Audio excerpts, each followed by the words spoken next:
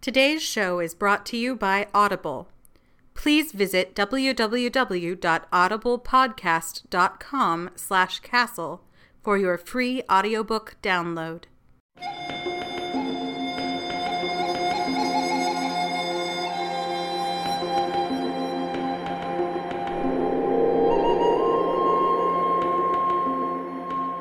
PodCastle, episode number 45, for March 24th, 2009. The Annals of Eelin-Ok by Jeffrey Ford.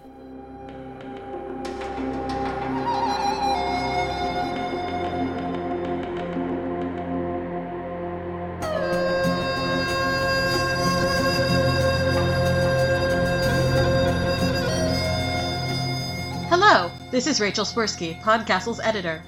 This week marks the end of our Elf Month. We're bringing you The Annals of Eelin-Ok by fantasy author Jeffrey Ford, another highly decorated author with Hugo nominations and Nebula and World Fantasy Award wins. Jeffrey Ford's latest novel is The Shadow Year, published in March 2008 from HarperCollins/Morrow. He is also the author of novels The Portrait of Mrs. Sharbuke and The Girl in the Glass. His two story collections from Golden Griffin are The Fantasy Writer's Assistant and The Empire of Ice Cream. This fall, he also published a third short story collection, The Drowned Life, from HarperCollins Perennial, as well as trade paperback reissues of his Well-Built City trilogy from Golden Griffin. You can find him on the web at his live journal, 14theditch.livejournal.com. The Annals of Eelin-Ok was first published in the Ellen Datlow and Terry Windling anthology, The Fairy Reel, Tales from the Twilight Realm. It was also republished in Ford's collection, The Empire of Ice Cream, and in Jonathan Strahan's Best Fantasy of 2004. It's read for us by Rajan Khanna, a New York-based science fiction and fantasy writer who regular PodCastle listeners may remember from his reading of Hilary Moon Murphy's The Grand Cheat. You can find him online at rajankhanna.com. Links in this introduction are available online at podcastle.org. Enjoy the story! The Annals of Eelin-Ok by Jeffrey Ford. When I was a child, someone once told me that gnats, those minuscule winged specks that swarm in clouds about your head on summer evenings, are born, live out their entire lives, and die all in the space of a single day. A brief existence, no doubt, but briefer still are the allotted hours of that denizen of the fairy world, a Twilmish, for its life is dependent upon one of the most tenuous creations of mankind, namely the sandcastle. When a Twilmish takes up residence in one of these fanciful structures, its span of time is determined by the durability and duration of its chosen home. Prior to the appearance of a sandcastle on the beach, Twilmish exist merely as a notion, an invisible potentiality of fairy presence. In their insubstantial form, they will haunt a shoreline for centuries, biding their time, like an idea waiting to be imagined. If you've ever been to the beach in the winter, after it has snowed, and seen the glittering white powder rise up for a moment in a miniature twister, that's an indication of Twilmish presence. The phenomenon has something to do with the power they draw from the meeting of the earth and the sea. Attraction and repulsion in a circular fashion, like a dog chasing its tail. If, on a perfectly sunny summer afternoon, you are walking along the shoreline during the time of the outgoing tide, and suddenly enter a zone of frigid cold air no more than a few feet in breadth, again it indicates that your beach has a Twilmish. The drop in degrees is a result of their envy of your physical form. It means one is definitely about, searching for the handiwork of industrious children. No matter how long a Twilmish has waited for a home, no matter the degree of desire to step into the world, not just any sandcastle will do. They are as shrewd and judicious in their search as your grandmother choosing a melon at the grocery, for whatever place one does decide on will, to a large extent, define its life. Once the tide has turned and the breakers roar in and destroy the castle, its inhabitant is also washed away, not returning to the form of energy to await another castle, but gone, returned physically and spiritually to nature, as we are at the end of our long lives.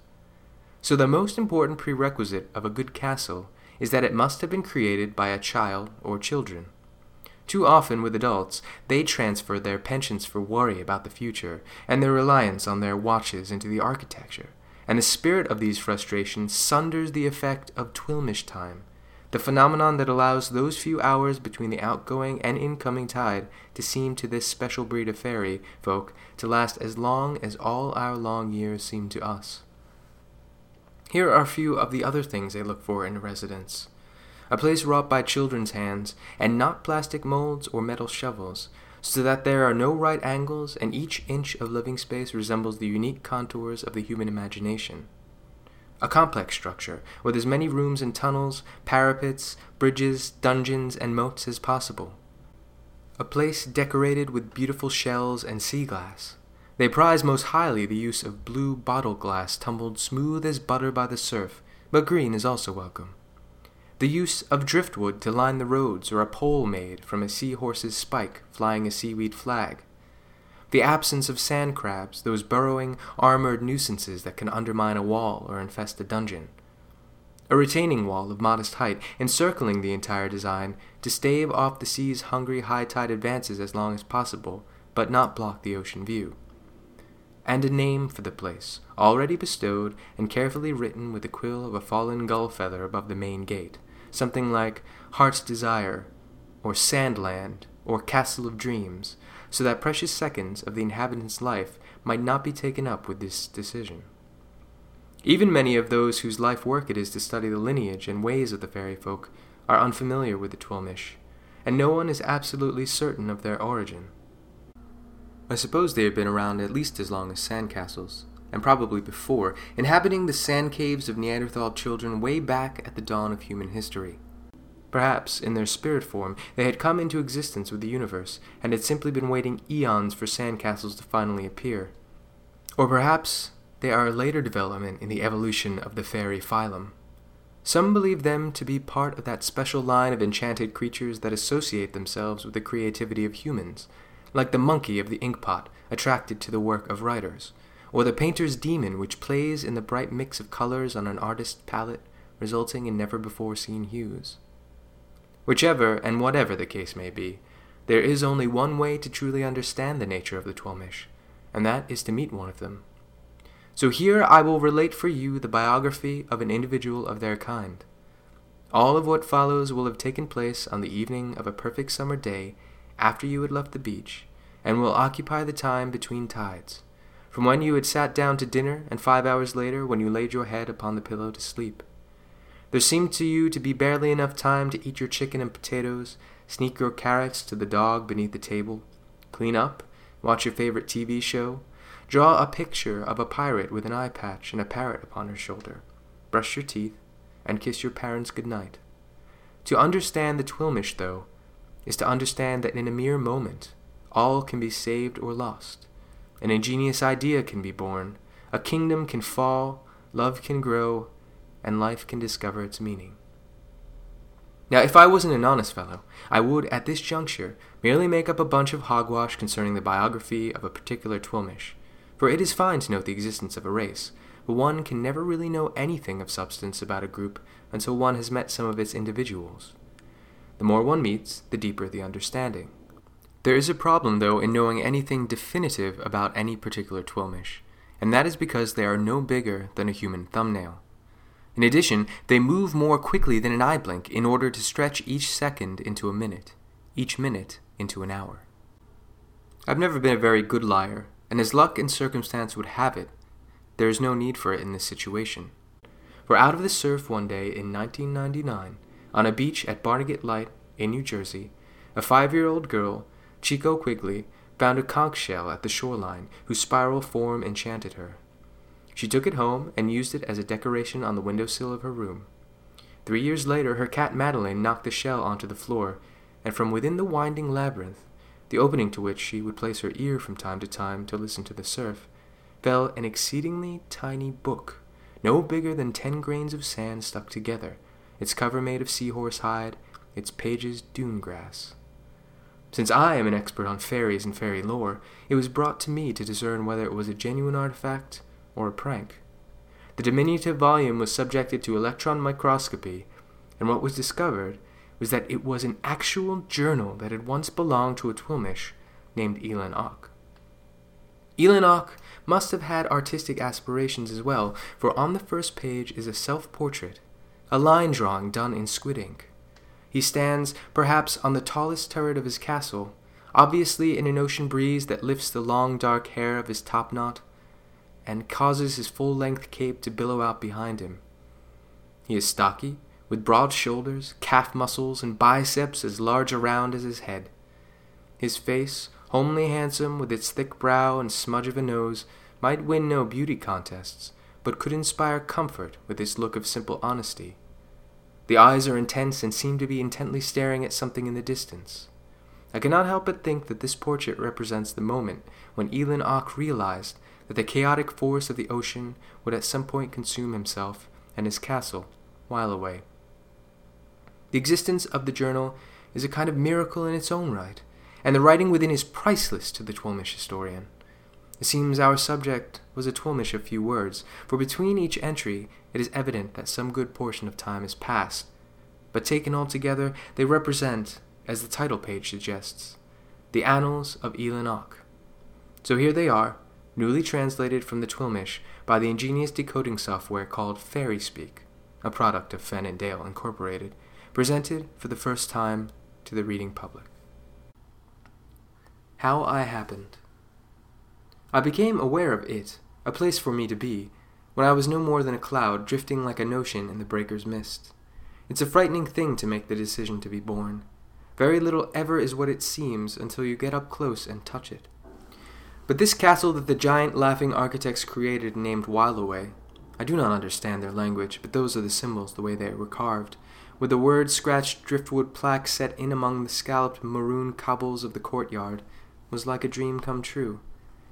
The two turrets, the bridge and moat, the counting room panelled with nautilus amber, the damp dungeon and secret passage, the strong retaining wall that encircled it, every sturdy inch bejeweled by beautiful blue and green and clear glass, decorated with the most delicate white shells, seemed to have leaped right out of my imagination and onto the beach in much the same way that I leaped into my body and life as Eelin-Ok.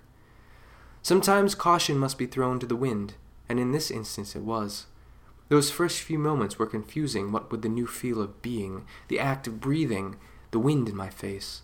Some things I was born knowing, as I was born fully grown, and other things I only remember that I've forgotten them. The enormous red orb sitting atop the horizon and the immensity of the ocean struck me deeply, their powerful beauty causing my emotions to boil over. I staggered to the edge of the lookout post on the taller turret, leaned upon the battlement, and wept. I've done it, I thought, and then a few moments later, after I had dried my eyes, now what? Fargo. Upon returning from a food expedition, weighed down with a bit of crab meat dug out from a severed claw dropped by a gull and a goodly portion of jellyfish curd, I discovered a visitor in the castle.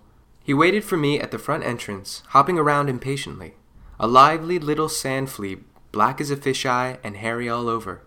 I put down my larder and called to him, patting his notched little head. He was full of high spirits and circled round me, barking in whispers. His antics made me smile. When I finally lifted my goods and trudged toward the entrance to the turret that held the dining hall, he followed, so I let him in and gave him a name, Fargo. He is my companion, and although he doesn't understand a word of Twelmish, I tell him everything. Fairy fire. Out of nowhere came my memory of the spell to make fire. 3 simple words and a snapping of the fingers. I realize I have innate powers of magic and enchantment, but they are meager, and I have decided to not rely on them too often, as this is a world in which one must learn to trust mainly in muscle and brain in order to survive. Making things. The castle is a wondrous structure, but it is my responsibility to fill it with items both useful and decorative. There is no luckier place to be left with nothing than the seashore, for with every wave useful treasures are tossed onto the beach, and before you can collect them, another wave carries more. I made my tools from sharp shards of glass and shell, not yet worried smooth by the action of the waters. These I attached to pieces of reed and quills from bird feathers, and tied tight with tough lanyards of dune grass. With these tools I made a table for the dining hall from a choice piece of driftwood, carved out a fireplace for my bedroom, created chairs and sofas from the cartilage of blue fish carcasses. I have taught Fargo the names of these tools, and the ones he can lift he drags to me when I call for them. My bed is a mussel shell. My wash basin, a metal thing discarded by the giant laughing architects on the back of which are the characters root beer. A smaller twist-off along with an arrow following the circular curve of it, very curious. My weapon is an axe of reed handle on shark's tooth head. Making things is my joy. The fishing expedition. Up the beach, the ocean has left a lake in its retreat, and it is swarming with silverfish as long as my leg. Fargo and I set sail in a small craft I burned out of a block of driftwood and rigged with a sail made from the fin of a dead sea robin. I took a spear and a lantern, a chip of quartz that catches the rays of the red orb and magnifies them. The glow of the prism stone drew my prey from the depths. Good thing I tied a generous length of seaweed round the spear, for my aim needed practice. Eventually, I hit the mark and dragged aboard fish after fish, which I then bludgeoned with my axe. The boat was loaded. As we headed back to the shore, a strong gust of wind caught the sail and tipped the low-riding craft perilously to one side.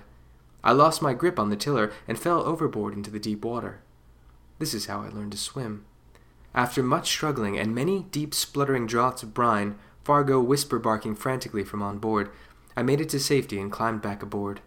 This, though, my friend, is also how I learned to die.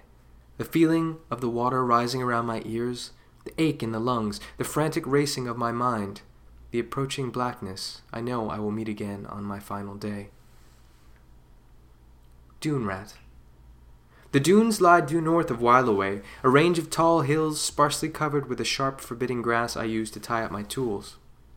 I have been to them on expeditions to cut blades of this stuff, but never ventured into their recesses, as they are vast and their winding paths like a maze.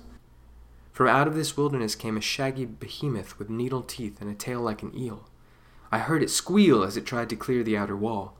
Grabbing my spear, I ran to the front gate and out along the bridge that crosses the moat. There I was able to take the shell staircase to the top of the wall. I knew that if a rat breached the wall, the castle would be destroyed. As it tried to climb over, though, its back feet displaced the sand the battlement was made of, and it kept slipping back.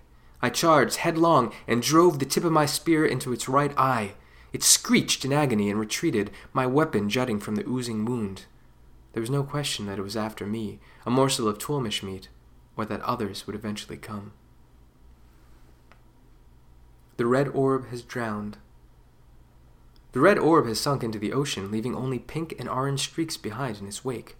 Its drowning has been gradual, and it has struggled valiantly, but now darkness reigns upon the beach. Way above there are points of light that hypnotize me when I stare too long at them and reveal themselves in patterns of a seagull, a wave, a crab. I must be sure to gather more driftwood in order to keep the fires going, for the temperature has also slowly dropped. Some little time ago, a huge swath of pink material washed ashore.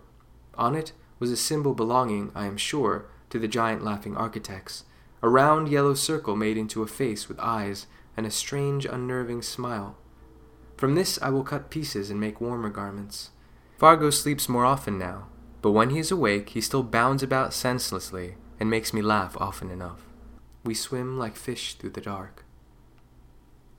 In my bed. I lay in my bed writing. From beyond the walls of my castle, I hear the waves coming and going in their steady, assuring rhythm, and the sound is lulling me towards sleep. I have been wondering what the name assigned to my home by the architects means. Whileaway. If only I could understand their symbols, I might understand more the point of my life. Yes, the point of life is to fish and work and make things and explore, but there are times, especially now since the red orb has been swallowed, that I suspect there is some secret reason for my being here. There are moments when I wish I knew, and others when I couldn't care less. Oh, to be like Fargo, for whom a drop of fish blood and a hopping run along the beach is all the secret necessary. Perhaps I think too much. There's the squeal of a bat, the call of a plover, the sound of the wind, and they mix with the salt air to bring me closer to sleep. When I wake, I will... What's this? Something is rising out of the ocean in the east, being born into the sky. I think it is going to be round like the red orb, but it is creamy white. Whatever it is, I welcome it, for it seems to cast light, not bright enough to banish the darkness, but an enchanted light that reflects off the water and gracefully illuminates the beach where the shadows are not too harsh. We rode atop a giant brown armored crab with the sharp spine of a tail as it dragged itself up the beach. We dined on bass. discovered a strange fellow on the shore of the lake, a kind of statue but not made of stone. He bobbed on the surface composed of a slick and somewhat pliable substance. He is green from head to toe. He carries in his hands what appears to be a weapon, and wears a helmet, both also green. I have dragged him back to the castle and set him up on the tall turret to act as a sentinel. Getting him up the winding staircase put my back out. I'm not as young as I used to be. With fairy magic, I will give him the power of sight and speech, so that although he does not move, he can be vigilant and call out. I wish I had the power to cast a spell that would bring him fully to life, but alas, I'm only 12ish. I have positioned him facing the north in order to watch for rats. I call him Greenly, just to give him a name. 200 steps. I now record the number of steps it is at this point in time from the outer wall of the castle to where the breakers flood the beach. I was spied upon in my work, for the huge white disk on the horizon has just recently shown 2 eyes over the brim of the ocean. Its light is dreamlike, and it makes me wonder if I have really taken form, or if I am still a spirit, dreaming I am not. A momentous discovery. Fargo and I discovered a corked bottle upon the beach. As has become my practice, I took out my hatchet and smashed a hole in its side near the neck. Often I have found that these vessels are filled with an intoxicating liquor that, in small doses, warms the innards when the wind blows, and in large doses makes me sing and dance upon the turret. Before I could venture inside, I heard a voice call out, "Help us." I was frozen in my tracks, thinking I had opened a ship of ghosts. Then from out of the dark, back of the bottle, came a figure. Imagine my relief when I saw it was a female fairy. I am not exactly sure which branch of the folk she is from, but she is my height, dressed in a short gown woven from spider thread, and has alluring long orange hair. She staggered forward and collapsed in my arms. Hiding behind her was a small fairy child, a boy, I think. He was frightened and sickly looking, and said nothing, but followed me when I put the woman over my shoulder and carried her home. They now rest peacefully down the hall in a makeshift bed I put together from a common clamshell and a few folds of that pink material. I am filled with questions. The moon. Maiwa told me the name of the white circle in the sky, which has now revealed itself completely. She said it was called the moon, the bright specks are stars, and the red orb was the sun. I live in a time of darkness called the night, and amazingly, there exists a time of brightness when the sun rules a blue sky, and one can see a mile or more. All these things I think I knew at one time before I was born into this life. She knows many things, and some secrets of the giant architects. The 2 of them, she and her son, are Wilnets, seafaring people who apparently live aboard the ships of the giants. They had fallen asleep in an empty rum bottle, thinking it was safe, but when they awoke, they found the top stopped with a cork and their haven adrift upon the ocean. Sadly enough, her husband had been killed by one of the giants, called humans, who mistook him for an insect and crushed him. I can vouch that she is expert with a fishing spear and was quite fierce in helping turn back an infestation of burrowing sand crabs in the dungeon. The boy, Magtel, is quiet but polite, and seems a little worse for wear from their harrying adventures. Only Fargo can bring a smile to him. I made him his own axe to lift his spirits. A small night bird. Maiwa has enchanted a small night bird by attracting it with crumbs of a special bread she bakes from thin air and sea foam, and then using her lovely singing voice to train it. When she mounted the back of the delicate creature and called me to join her, I will admit I was skeptical. Once upon the bird, my arms around her waist, she made a kissing noise with her lips, and we took off into the sky. My head swam as we went higher and higher, and then swept along the shoreline in the light of the moon. She laughed wildly at my fear, and when we did not fall, I laughed too. She took me to a place where the giants live, in giant houses. Through a glass pane, we saw a giant girl drawing a colorful picture of a bird sitting upon a one-eyed woman's shoulder. Then we were off, traveling miles, soaring and diving, and eventually coming to rest on the bridge moat of While Away. The bird is not the only creature who has been enchanted by Maiwa. 150 steps. Magtel regularly accompanies me on the search for food now. When we came upon a blue claw in the throes of death, he stepped up next to me and put his hand in mine. We waited until the creature stopped moving, and then took our axes to the shell. Quite a harvest. It is now only 150 steps from the wall to the water. Greenly speaks. I did not hear him at first as I was sleeping so soundly, but Maiwa, lying next to me, did and pinched my nose to wake me. We ran to the top of the turret where Greenlee was still sounding the alarm and looked north. There 3 shadows moved ever closer across the sand. I went and fetched my bow and arrows, my latest weapon, devised from something Maiwa had said she'd seen the humans use. I was waiting to fire until they drew closer. Maiwa had a plan, though. She called for her nightbird, and we mounted his back. We attacked from the air, and the monster never got within 50 steps of the castle. My arrows could not kill them, but effectively turn them away. I would have perished without her. While Maiwa slept, Magtail and I took torches, slings for carrying large objects upon the back, and our axes, and quietly left the castle. Fargo trailed after us, of course. There was a far place I had been to only one other time before. Heading west, I set a brisk pace, and the boy kept up, sometimes running to stay next to me. Suddenly he started talking, telling me about a creature he had seen while living aboard the ship. A whale, he called it, bigger than 100 humans with a mouth like a cavern. I laughed and asked him if he was certain of this. I swear to you, he said, it blows water from a hole in its back, a fountain that reached to the sky. He told me the humans hunted them with spears from small boats and made from their insides lamp oil and perfume. What an imagination the child has, for it did not end with the whale, but he continued to relate to me so many unbelievable wonders as we walked along. I lost track of where we were, and though I watched for danger and the path through the sand ahead, it was really inward that my vision was trained, picturing his fantastic ideas. Before this, he had not said but a few words to me. After turning north at the shark skeleton, we traveled a while more and then entered the forest. Our torches pushed back the gloom, but it was mightily dark in there among the brambles and stickers. A short way in, I spotted what we had come for. Giant berries, like clusters of beads, indigo in color and sweating their sweetness. I hacked one off its vine and showed Magtail how to chop one down. We loaded them into our slings and then started back. There were a few tense moments before leaving the forest, for a long yellow snake slithered by as we stood stiller than Greenlee, holding our breath.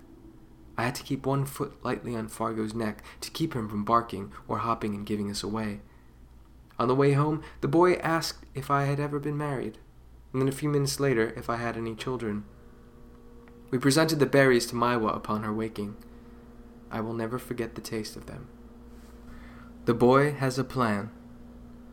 Maglet joined Maiwa and me as we sat on the tall turret enjoying a sip of liquor from a bottle I had recently discovered on the beach. He said he knew how to protect the castle against the rats. This was his plan. Gather as much dried seaweed that is blown into clumps upon the beach, and circle the outer wall of the castle with it.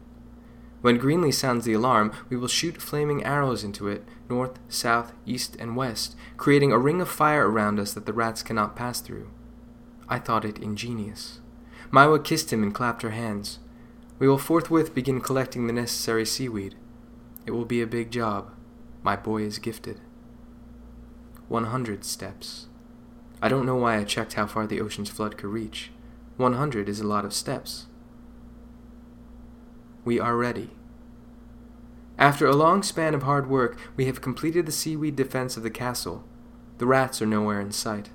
I found a large round contrivance, one side metal, one glass, buried in the sand. It had a heartbeat that sounded like a tiny hammer tapping glass. With each beat, an arrow inside the glass moved ever so slightly in a course describing a circle. Maiwa told me it was called a watch, and the humans used them to mark the passage of time. Later, I returned to it and struck it with my axe until its heart stopped beating. The longer of the metal arrows I have put in my quiver. The truth, like a wave. Magtail has fallen ill. He is too tired to get out of bed. Maiwa told me the truth. They must leave soon and find another ship, for they cannot exist for too long away from one. She told me that she had used a spell to keep them alive for the duration they have been with me, but now it is weakening. I asked her why she had never told me.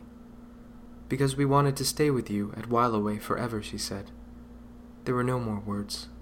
We held each other for a very long time, and I realized that my heart was a castle made of sand. They are gone. In order to get Magtail well enough to take the flight out to sea on the Nightbird, I built a bed for him in the shape of a ship, and this simple ruse worked to get him back on his feet. We made preparations for their departure, packing food and making warm blankets to wrap around them as they flew out across the ocean. We will need some luck to find a ship, Maiwa told me, The night bird is not the strongest of flyers, and she will be carrying 2. We may have to journey far before we can set down. I will worry about your safety until the day I die, I told her. No, she said, when we find a home on the sea, I will have the bird return to you, and you will know that we have survived the journey.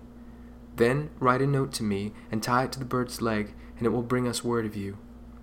This idea lightened my heart a little. Then it was time to say goodbye. Magtel, shark-tooth axe in hand, put his arms around my neck. Keep me in your imagination, I told him, and he said he always would. Maiwa and I kissed for the last time. They mounted the night bird. Then, with that sound she made, Maiwa called the wonderful creature to action, and it lit into the sky. I ran up the steps to the top of the tall turret in time to see them circle once and call back to me.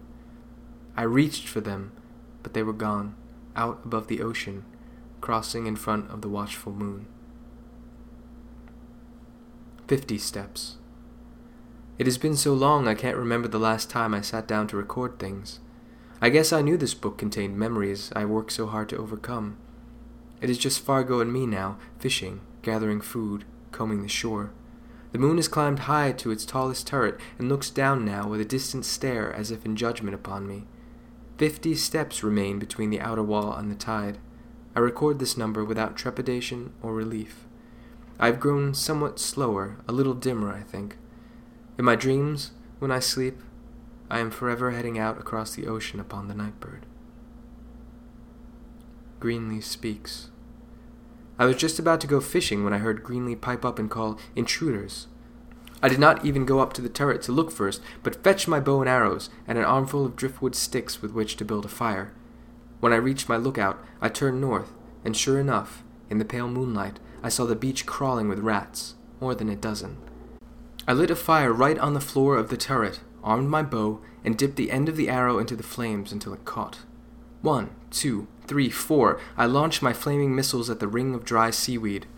The fire grew into a perfect circle, and some of the rats were caught in it. I could hear them scream from where I stood. Most of the rest turned back, but to the west, where one had fallen in the fire, it smothered the flame, and I saw another climb upon its carcass and keep coming for the castle. I left the taller turret and ran to the smaller one to get a better shot at the attacker. Once atop it, I fired arrow after arrow at the monster, which had cleared the retaining wall and was within the grounds of Whileaway. With shaft sticking out of it, blood dripping, it came ever forward, intent upon devouring me. Upon reaching the turret on which I stood, it reared back on its haunches and scrabbled at the side of the structure, which started to crumble. In one last attempt to fell it, I reached for the metal arrow I had taken from the wash and loaded my bow. I was sweating profusely, out of breath, but I felt more alive in that moment than I had in a long while. My aim was true. The shaft entered its bared chest and dug into its heart. It toppled forward, smashed the side of the turret, and then the whole structure began to fall. My last thought was, if the fall does not kill me, I will be buried alive. That is when I lost my footing and dropped into thin air. But I did not fall, for something caught me, like a soft hand, and eased me down to safety upon the ground. It was a miracle, I suppose, or maybe a bit of Maiwa's magic, but the night bird had returned. The smaller turret was completely destroyed, part of it having fallen into the courtyard. I dug that out, but the entire structure of the place was weakened by the attack, and since then pieces of wall crumble off ever so often, and the bridge is tenuous. It took me forever to get rid of the rat carcass. I cut it up and dragged the pieces outside what remained of the retaining wall, and burned them. A letter. The night bird stayed with me while I repaired, as best I could, the damage to the castle, but as soon as I had the chance, I sat down and wrote a note to Maiwa and Maglet, trying desperately and, in the end, ultimately failing, to tell them how much I missed them. Standing on the turret with Fargo by my side, watching the bird take off again brought back all the old feelings even stronger, and I felt lost. The moon, the sea, the dark. The water laps only 10 steps from the outer wall of the castle. Many things have happened since I last wrote. Once, while lying in bed, I saw, through my bedroom window, 2 humans, a giant female and male, walk by hand in hand. They stopped at the outer wall of the castle and spoke in booming voices. From the sound of their words, I know they were admiring my home, even in its dilapidated state. I took back the enchantment from Greenlee, so he would not have the burden of sight and speech any longer. His job was finished, and he had done it well. I dragged him to the lake and set him in my boat and pushed it off. Oh, how my back ached after that. If the rats come now, I will not fight them. The dungeon has been overrun by sand crabs, and when I am quiet in my thoughts, I hear their constant scuttling about down below, undermining the foundation of While Away. A piece of the battlement fell away from the turret, which is not a good sign, but gives me an unobstructed view of the sea. Washed up on the beach, due east of the castle, I found the letter I had sent so long ago with the nightbird. The ink had run, and it was barely legible, but I knew it was the one I had written. I am tired. The stars fall. I have just come in from watching the stars fall. Dozens of them came streaking down. I smiled at the beauty of it. What does it mean? A visitor. I saw the lights of a ship out on the ocean, and then I saw something large and white descending out of the darkness. Fargo was barking like mad, hopping every which way. I cleared my eyes to see it was a bird, a tern, and a small figure rode upon its back. It was Maglet, but no longer a boy. He was grown. I ran down from the turret, nearly tripping as I went. He met me by the bridge of the moat, and we hugged for a very long time. He is now taller than I. He could only stay a little while, as that was his ship passing out at sea. I made us clam broth, and we had jellyfish curd on slices of spearing. When I asked him, "Where is Maiwa?" he shook his head. "She took ill some time ago and did not recover," he said. "But she asked me to bring this to you if I should ever get the chance." I held back my tears, not to ruin the reunion with the boy. "She stole it from one of the humans aboard ship and saved it for you." Here he produced a little square of paper that he began to unfold. When it was completely undone and spread across the table, he smoothed it with his hands. "A picture of the day," he said. There it was, the sun, bright yellow, the sky blue, a beach of pure white sand lapped by a crystal-clear turquoise ocean. When it came time for Maglet to leave, he told me he still had his axe, and it had come in handy many times. He told me that there were many other Wilnets aboard the big ship, and it was a good community. We did not say goodbye. He patted Fargo on the head and got upon the back of the large white bird. "Thank you, Eelin-Ok," he said, and then was gone. If it wasn't for the picture of day, I'd have thought it all a dream. The tide comes in. The waves have breached the outer wall and the sea floods in around the base of the castle. I have folded up the picture of day and have it now in a pouch on a string around my neck. Fargo waits for me on the turret, from where we will watch the last seconds of While Away. Just a few more thoughts, though, before I go up to join him. When first I stepped into myself as Eelin-Ok, I worried if I had chosen well my home, but I don't think there can be any question that While Away was everything I could have asked for. So, too, many times I questioned my life, but now, in this final moment, memories of Fargo's whisper bark, the thrill of battle against the rats, fishing on the lake, the face of the moon, the taste of blackberries, the wind, Greenlee's earnest nature, the boy holding my hand flying on the nightbird, lying with Maiwa in the mussel shell bed, come flooding in like the rising tide. What does it all mean, I have always asked. It means you've lived a life, Eelin-Ok. I hear now the walls begin to give away. I have to hurry. I don't want to miss this.